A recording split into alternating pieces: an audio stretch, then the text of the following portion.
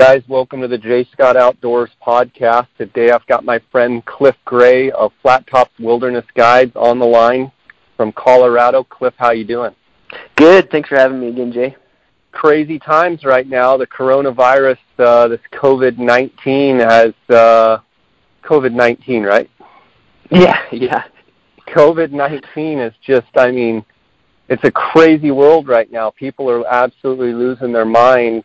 Cliff, someone that, like yourself, that's, kind of born and raised and grew up in Colorado and then went to a fancy college and had a big fancy job and then went back to outfitting, but someone that has been in the Wall Street world and the big financial markets. What do you think, man? This is crazy. Yeah, no, I think it's a surreal. It feels surreal to me in a lot of ways.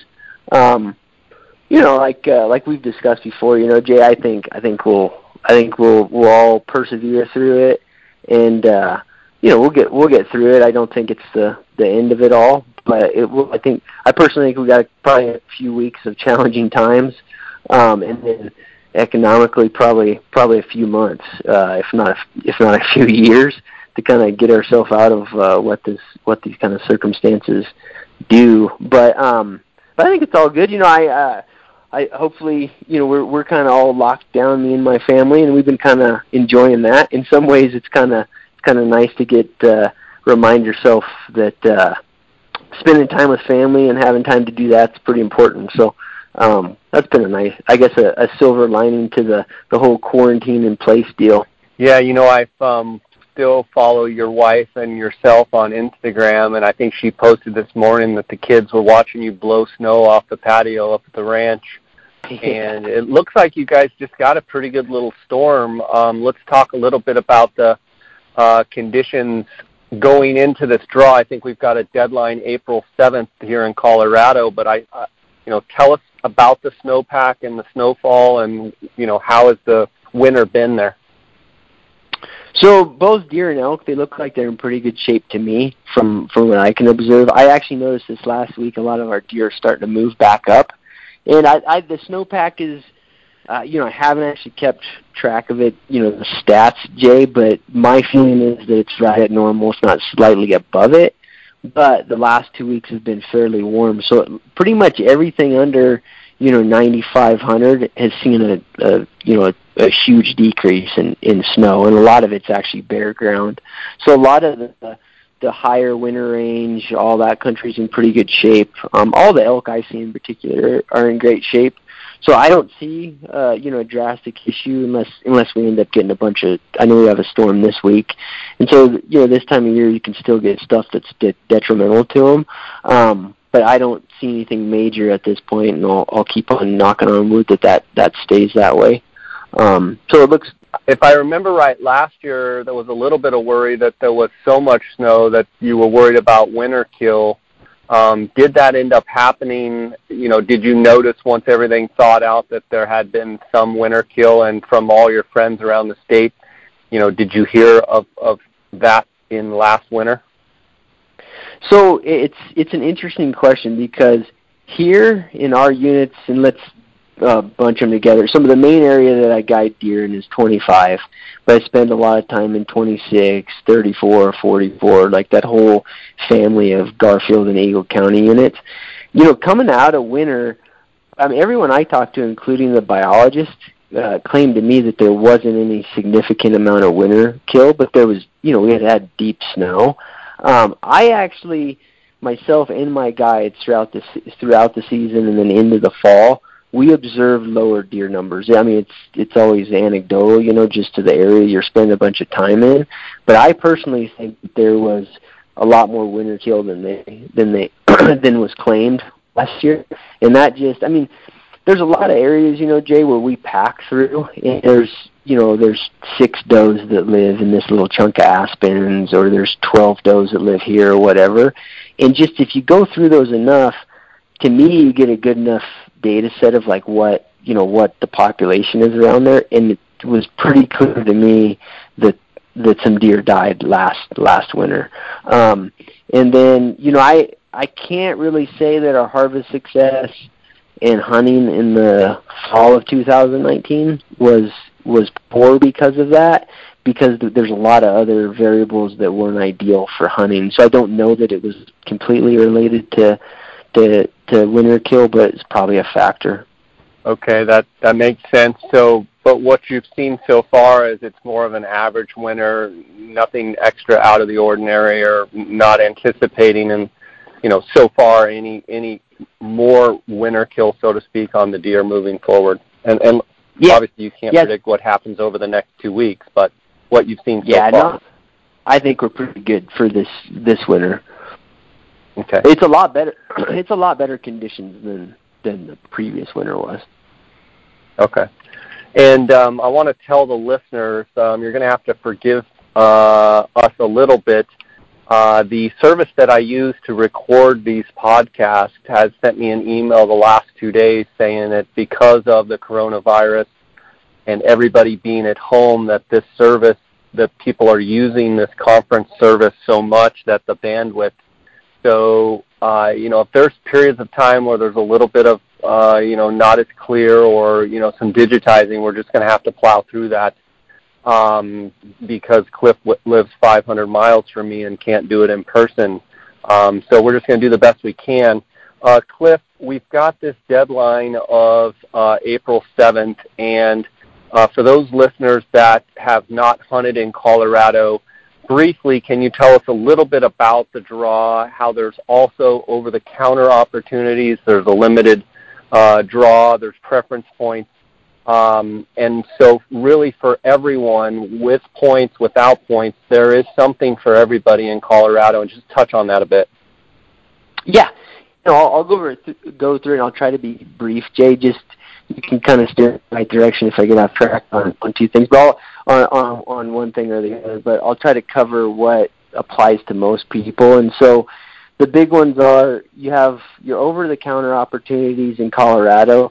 Basically, if you don't have points, if you've never hunted in Colorado, if you fall in those categories, you've got a bunch of over-the-counter elk tags available. There's a bunch of archery over-the-counter. Some of it is archery-only bull over-the-counter. Some of it's still archery either sex over-the-counter. And then your second and third rifle season in a large proportion of the state is over-the-counter. And if you have been hunting in Colorado, you probably should pay attention to the book fairly well this year, just because some of that has changed. Some of the archery units have gone from either sex to bull only, and some of them have gone from either sex just to completely draw. So that's something to consider. A couple of the rifle units also went to draw, and that might be a continuing trend, so we'll have to pay attention to that as the years progress. But those are your over-the-counter options. And then there's kind of another category, which for all intents and purposes, the tags are available. They're not technically over-the-counter, but they're readily available. You can either get them through the draw without points, or a lot of times they're going to be on the leftover lists. And in Colorado, there's a lot of opportunity for archery deer that's like that. You can draw them 0 points. And then there's a lot of bear opportunity now. And if you look at the book, it's pretty clear. You can see that the CPW is pushing the bear hunting opportunity across the state, and then also across seasons. So you can look into that. I mean, like the bear stuff is draw, but if you put in, you're going to draw it. If you don't go through the draw, you're going to have opportunity to get it in the leftover on the leftover list later on. And they've actually made a little change where there's a secondary draw, but we'll get into that after this topic. But so your bear opportunity, you have that, your archery deer opportunity. And then in some of the bigger groups of elk units, the first rifle season is draw across the whole state for elk. But for many of the units, including ours, that first rifle season, you're going to draw the tag even if you don't have any preference points. So those are kind of your opportunity hunts. And then on the draw side, the vast majority, all of our deer tags are draw, but outside of a lot of the archery tags that I mentioned that are pretty readily available through the draw with 0 points, a lot of the tags in Colorado are going to take 1 or 2 points all the way up to, 20-plus points to draw. And that, one change that we're not going to know until the draw comes out is my guess with these later dates this year and next year and ongoing. You're probably going to see the amount of points it takes to draw some of those higher point deer tags and even lower point deer tags are probably going to bump up a little bit as people try to hunt these later seasons. So does that kind of give you in other words, the overview? Yeah, with the later dates that Colorado has for the deer, people are noticing that those dates are later and that the opportunity and that the actual hunt should be better, should see more bucks, should have more rutting. You're saying that you think that it's probably going to take quite a bit of points to draw some of these tags because there's going to be people flooding in to try and actually get those permits, right? Whether they be high draw or even some of the lower preference point numbers, people are going to be cashing in their points this year and next year. Next year's even later. Yeah, so I think you hit on one of the big variables that's going to push the points up, and that's that basically this year and next year a little bit later, particularly the third and fourth season, right? And then, this is more of a grim opinion, but I know it's circulating amongst a lot of people, and that's that because there's been this shift in seasons, and the third season quotas are large historically, and they're staying large going into the fall of 2020. There's also this idea that there's a lot of bucks are going to be taken out of the system, in the next couple years. I mean, it's drastic enough that unless we get just really tough hunting conditions, a lot of the units are going to see a lot of the quality come out of the deer herd. Just mathematically, there's no way for that not to happen. So I think a lot of people who are on it are going to try to burn their points because of the later dates, and also because they don't see a lot of future improvement in the deer herd, I guess. I mean, a lot of variables play in, so they may be right, they may be wrong, but I think the general view is probably true that you might as well use them because these things are not they're not going to be great for the deer herd. Well, someone could argue that if the Department of Wildlife realized that the dates were going to be bumped back and that deer were going to be able to be hunted, in a lot of the winter range conditions and, more in the open country where they're going to be rutting and very visible, that they could have done those dates and, had an incredible hunt for hunters, but they could have taken the quotas and dropped them considerable amounts so that, yes, it would create phenomenal hunting opportunities, but in return, what they did is they made the dates where they are, but they left the quotas the same. So what you're saying is you're going to have the same amount of, or I guess what someone could argue is that you're going to have the same amount of people out there hunting in pretty much prime conditions to shoot big mature deer, and that people want to use their points in the next year or two because they're afraid 3-4 years from now there won't be these big mature bucks that Colorado is known for, right? Right. And so I think you're so we're totally in agreement on that. I do know, this is what I've been told, and I think everybody's hearing this, is that the quotas aren't going to change this year. So it is, assuming this year is like your average year, the quotas aren't going to change and more bucks are going to die.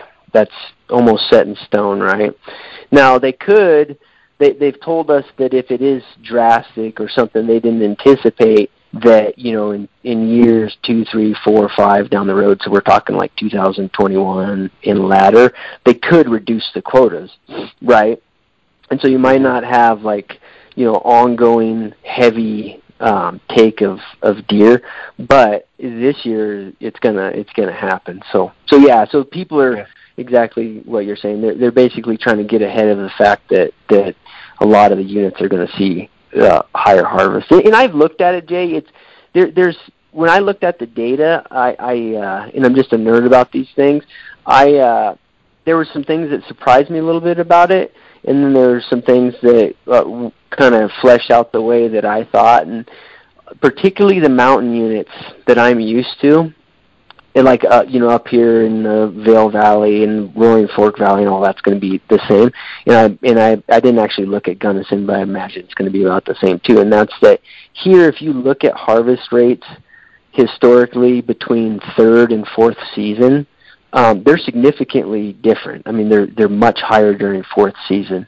I know in the units that I looked at, I mean, they basically average 20-25% higher success rate in the fourth season. But the third season's got way higher quota than the fourth season. So if you just bump the dates and you assume that now the historical fourth season harvest rate is going to be what third season is, and you put it on that quota, I mean, just an example, I looked at 25, and in the average year with the new system, they're going to be harvesting something like 50 to 60 extra bucks out of that one unit a year.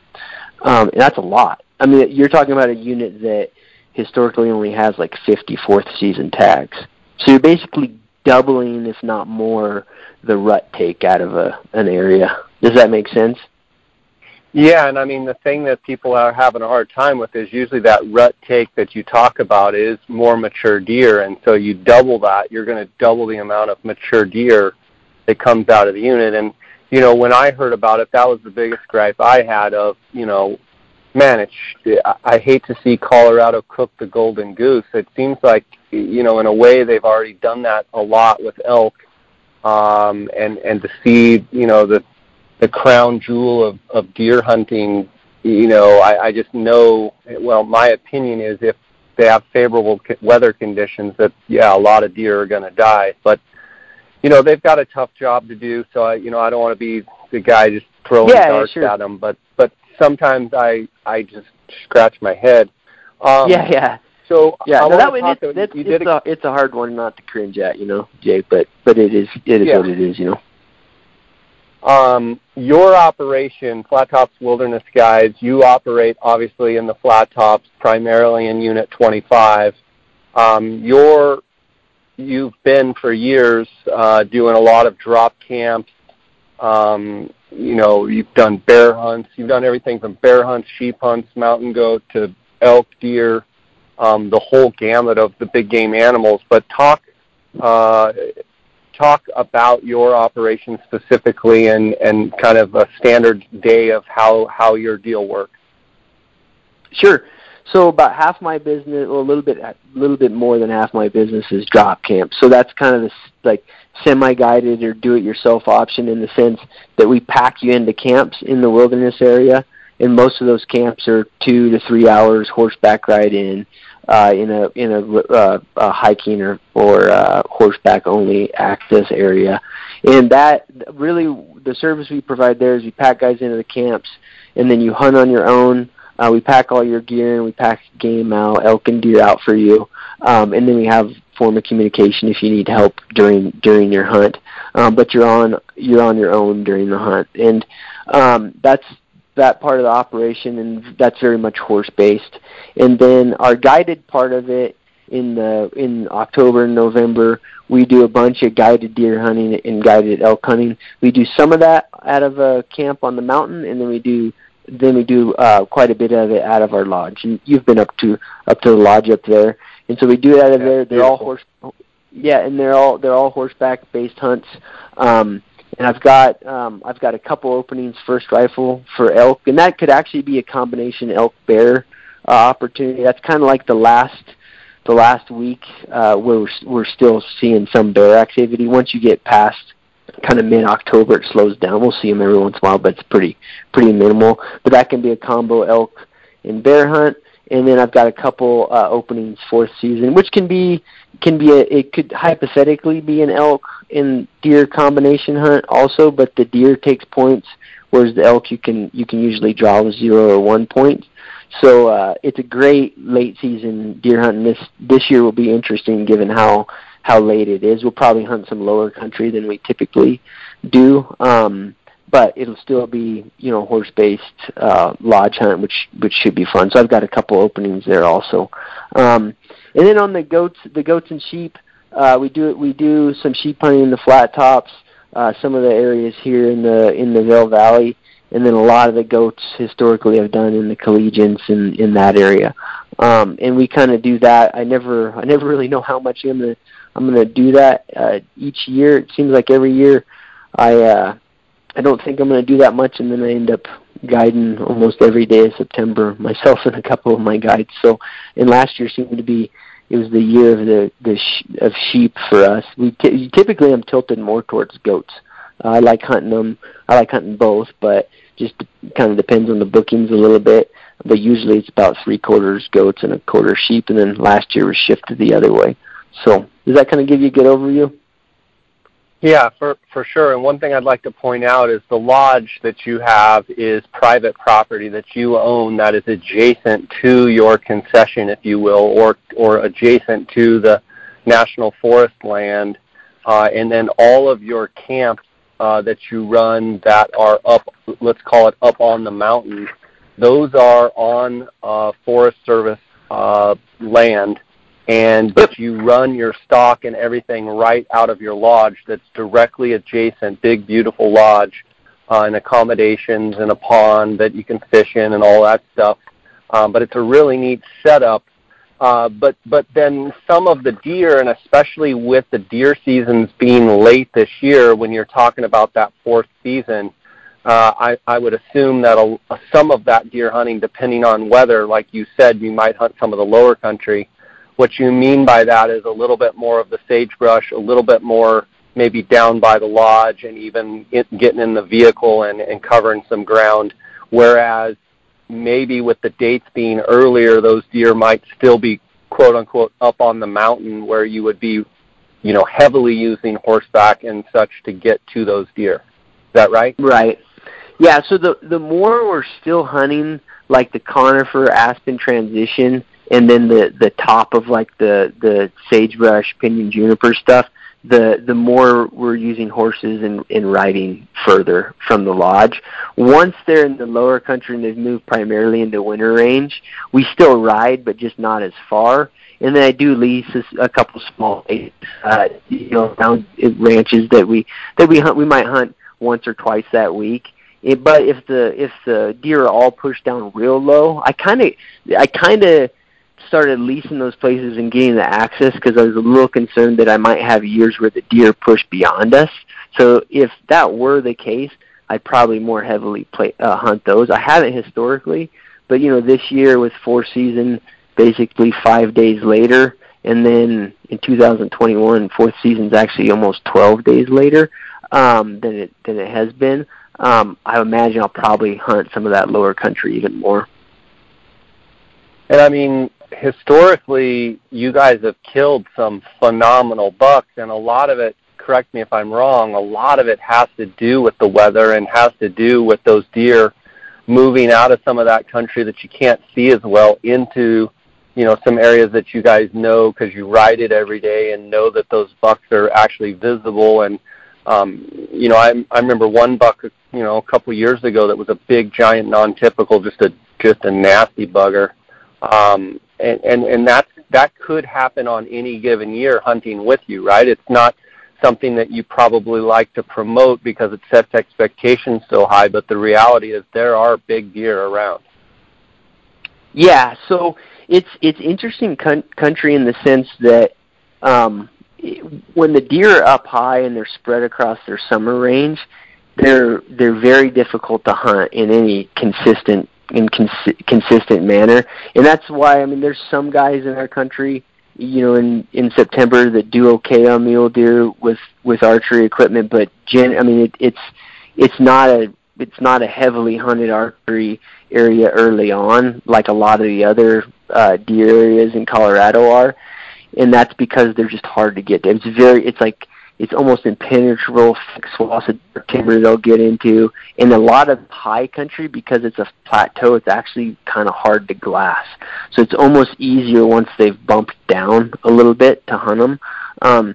So a lot of our big deer, they just won't get messed with, for all of September, and some of them, there's always some susceptibility once they go into the low country and they rut. Some of those big deer for sure just get killed that time of year. But in the years past, some have always been able to slip through because, there's so much country out there. And yeah, we have killed some pretty phenomenal deer, and the genetics provided. I mean, if you look historically, I mean, these are the counties that produce a bunch of huge deer. So they're there. Like you say, it's not an everyday occurrence, but they are there. And then you mentioned bears. You also operate bear hunts, I believe, that coincide with the seasons like you were mentioning, but you also, I mean, you've got some really good bear hunting. Are you going to take advantage of that bear hunting this coming season?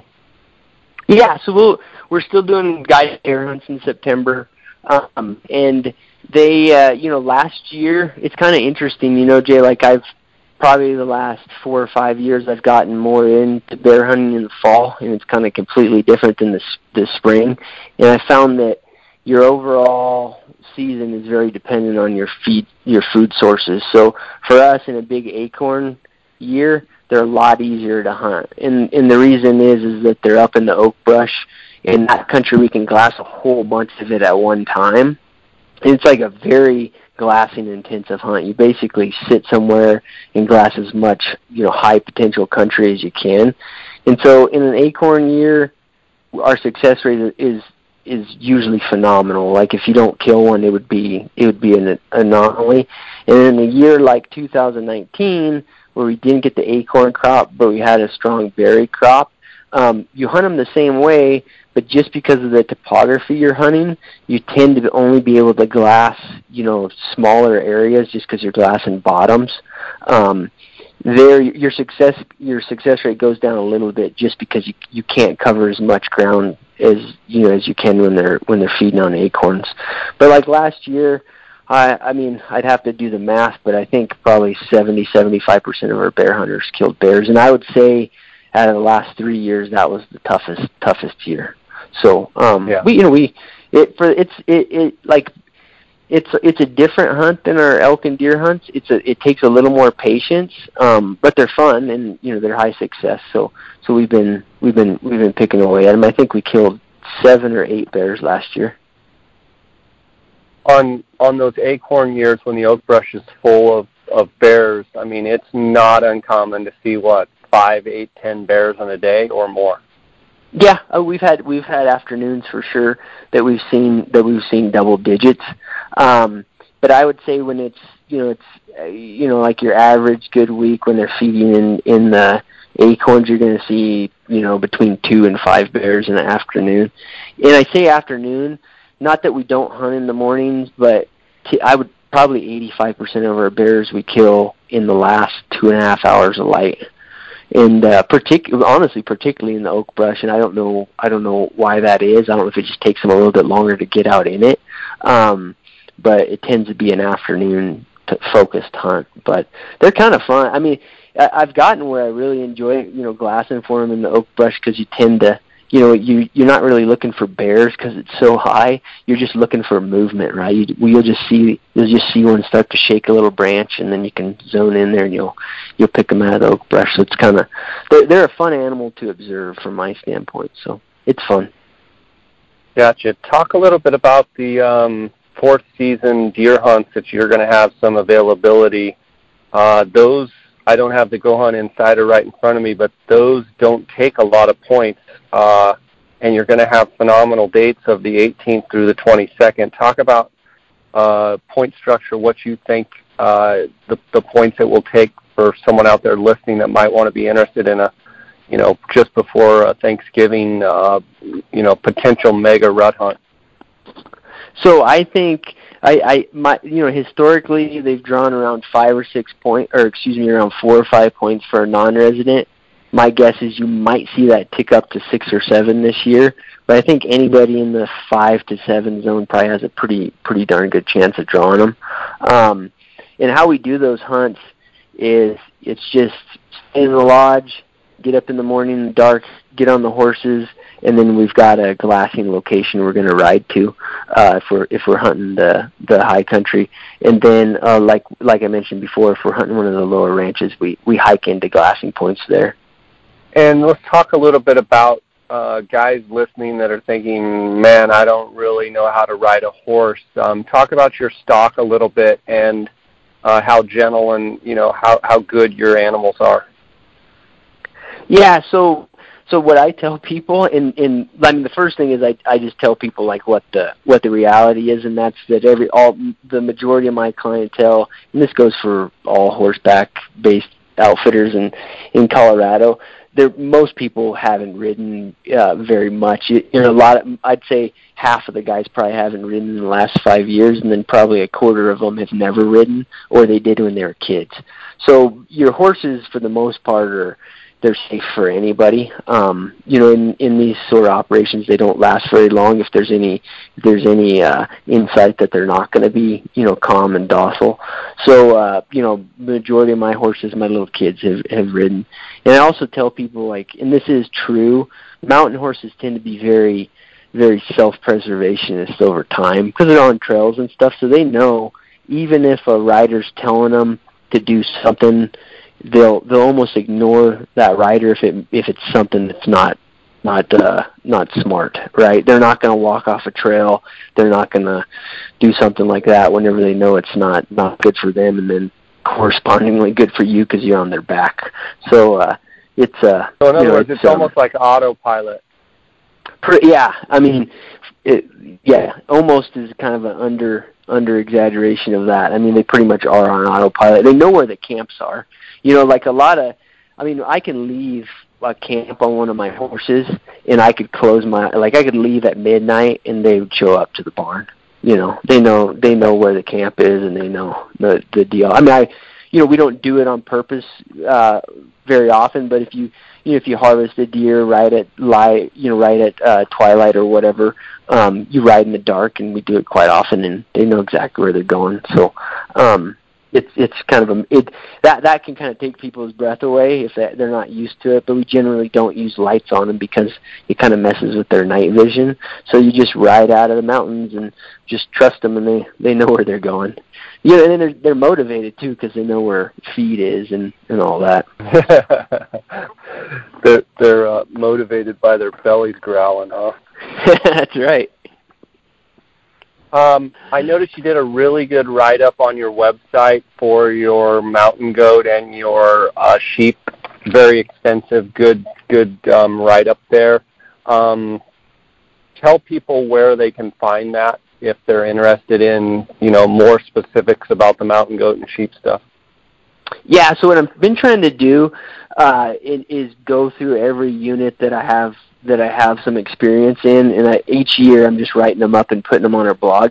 So if you go to ftguide.com and you click the blog link on the top, right there, it's like on the main menu. If you click that, you're going to see a write-up that's on the goat units that I know. You'll see one on the sheep units I know, and then you'll actually see one that covers the elk and deer in our primary units too.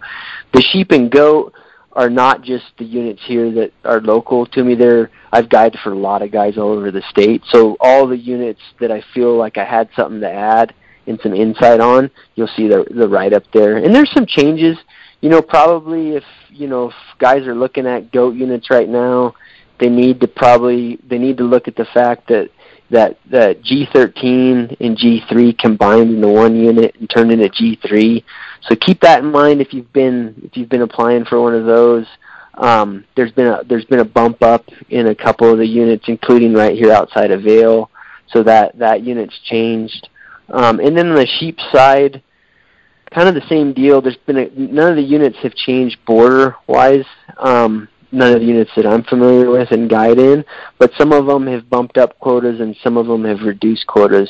And on those notes, I've made note of that because a lot of them some of them I agree with from a biological standpoint, some of them I don't, but the thing that actually matters most is when those quotas for sheep go up and down, the points drastically adjust, right? So, because a lot of times what you'll see is if these small herds, if they go from one tag to two, or if they go from two tags and they bump down to one tag, what you'll see is that year your chances of drawing goes way down because a lot of people kind of autopilot their application put in for the same unit.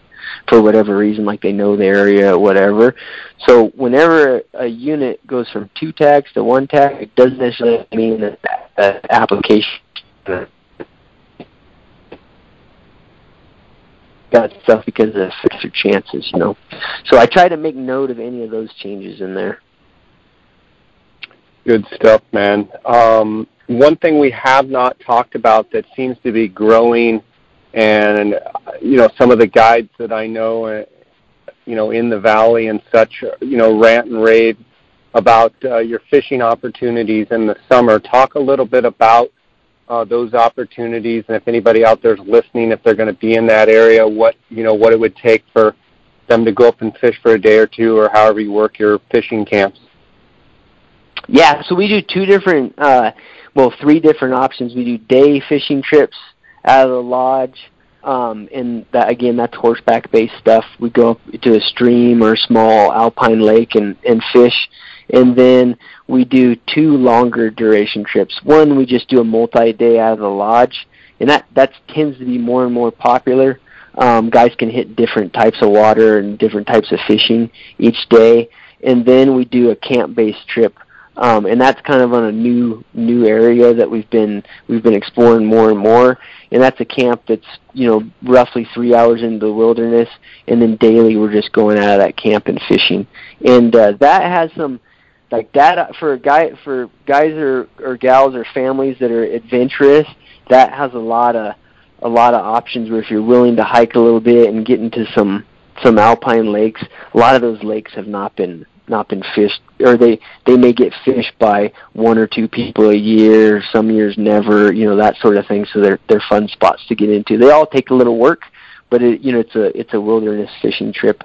And guys are welcome to contact us about those trips. To be honest, Jay, I'm more of a passionate hunter and not as up to speed as I'd like to be on the fly fishing. So Jimmy, who works for me, he kind of keeps everything. He's kind of in charge of that component of it, but he'll talk to whoever and answer all their questions about it. So we continue to grow it, and I don't know if you've seen, but we're working with a bunch of local fly shops and stuff too, and some guys down in Denver that they're coming up with clients quite often now and exploring all the opportunities.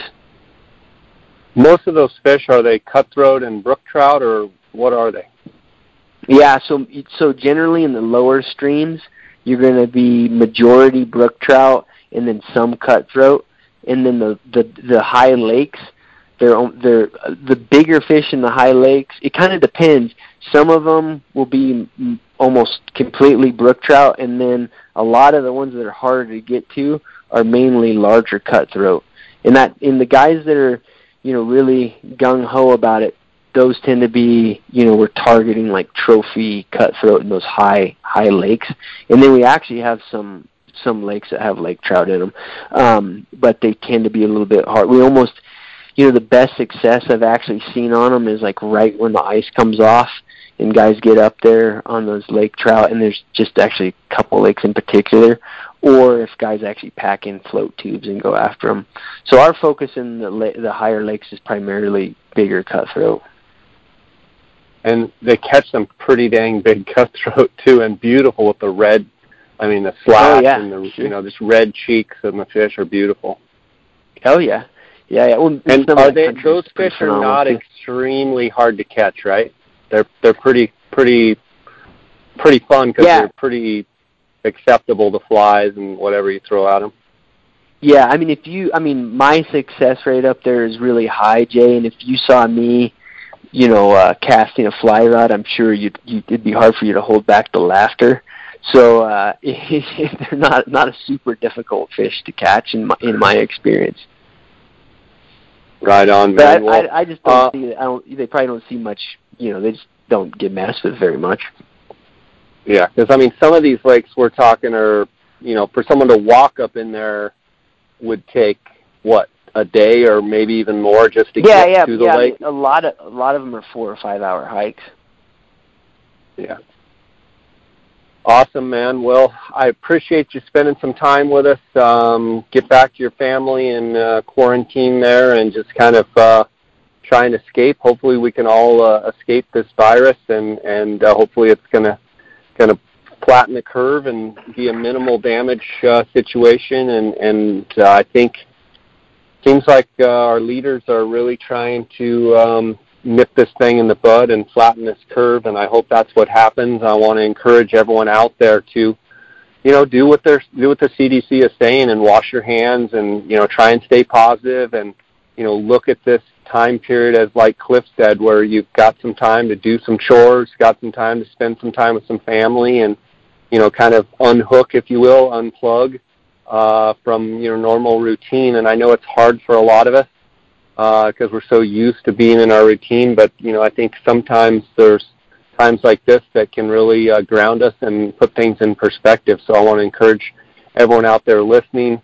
I want to thank Cliff for coming on. I also want to thank the sponsors of this podcast. I want to thank GoHunt.com Insider. The Insider is an awesome resource for draw odds and harvest statistics. If you're not an Insider member, you can go to GoHunt.com/JScott. Just for signing up, you're going to get a $50 GoHunt Gear Shop gift card. I also want to thank the optics department, my friend Cody Nelson of 20-plus years, probably 25-plus years now.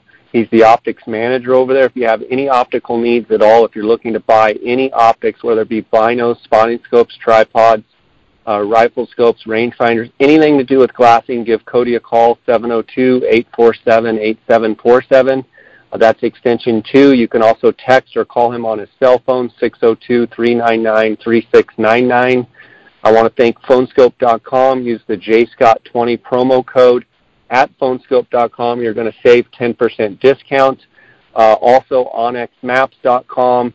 Great private public land overlay, great aerial, topo, hybrid mode. They've got a breadcrumb feature that you kind of track you in, track you out. You can import, export out of Google Earth. Go to OnXMaps.com. Use the JScott20 promo code. It's going to save you 20%. And then Apex Ammunition, that is the TSS, the Tungsten Super Shot. That's what I'm going to be using for my turkey hunts this spring. I just did a podcast with Nick Charney, one of the co-founders of the company based out of Mississippi. Those guys, they're all veterans and actually a few active. Nick is still in the Air Force. But the theory behind it is they're shooting a really dense pattern, smaller pellets. So they're shooting, anywhere from 7, 8, 9 shots. But there's going to be a lot more pellets in the kill zone out at 40 yards than, say, the standard old number 5s. So go to Apex Ammunition if you want to order that. And I want to thank you guys for supporting this podcast. Cliff, it's always great having you on. You're always a wealth of knowledge, and just stay safe out there, okay, buddy? Yeah, you too, man. Thanks a lot. And everybody out there, good luck. We'll prevail, man. And I reflect all the stuff you just said, TJ. It's all a little shared sacrifice is probably good for everybody every once in a while, Yep, for sure. And I'll link up your website and how you get a hold of Cliff. I encourage you guys to do that. He runs a great operation, so get a hold of him at flattopswildernessguides.com, right, Cliff? Yep. All right, buddy. Take care. God bless. All right. Thanks a lot, Jay.